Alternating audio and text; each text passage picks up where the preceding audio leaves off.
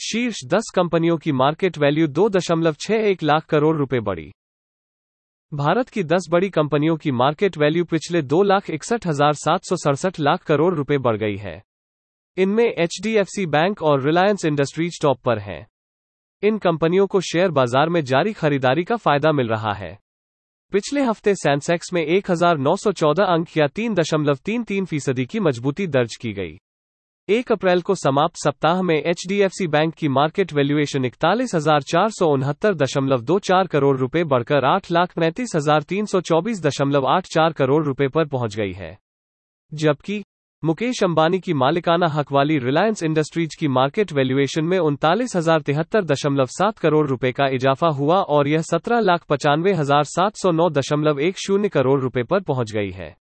Hindustan Unilever की market value 29,687.09 crore रुपए की बढ़ोतरी के साथ 4,88,808.97 करोड़ रुपए और भारतीय एयरटेल की 27,103.16 करोड़ रुपए की उछाल के साथ 4,16,625.19 करोड़ रुपए पर पहुंच गई।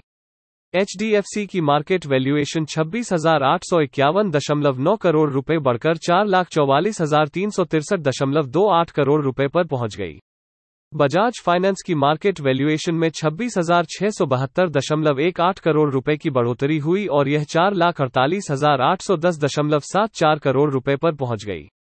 ICICI बैंक की मार्केट वैल्यू 25,975.05 करोड़ रुपए की बढ़ोतरी के साथ 5,11,777.01 करोड़ रुपए रही। हमारे पॉडकास्ट चैनल से जुड़े रहने के लिए धन्यवाद। आप हमारी वेबसाइट thinkwithniche.in पर अन्य श्रेणियों जैसे व्यापार, सफलता, मनोरंजन, स्टार्टअप, सिनर्जी, स्थिरता, समाचार और उद्यमिता से जुड़े पोस्ट पढ़ भी सकते हैं।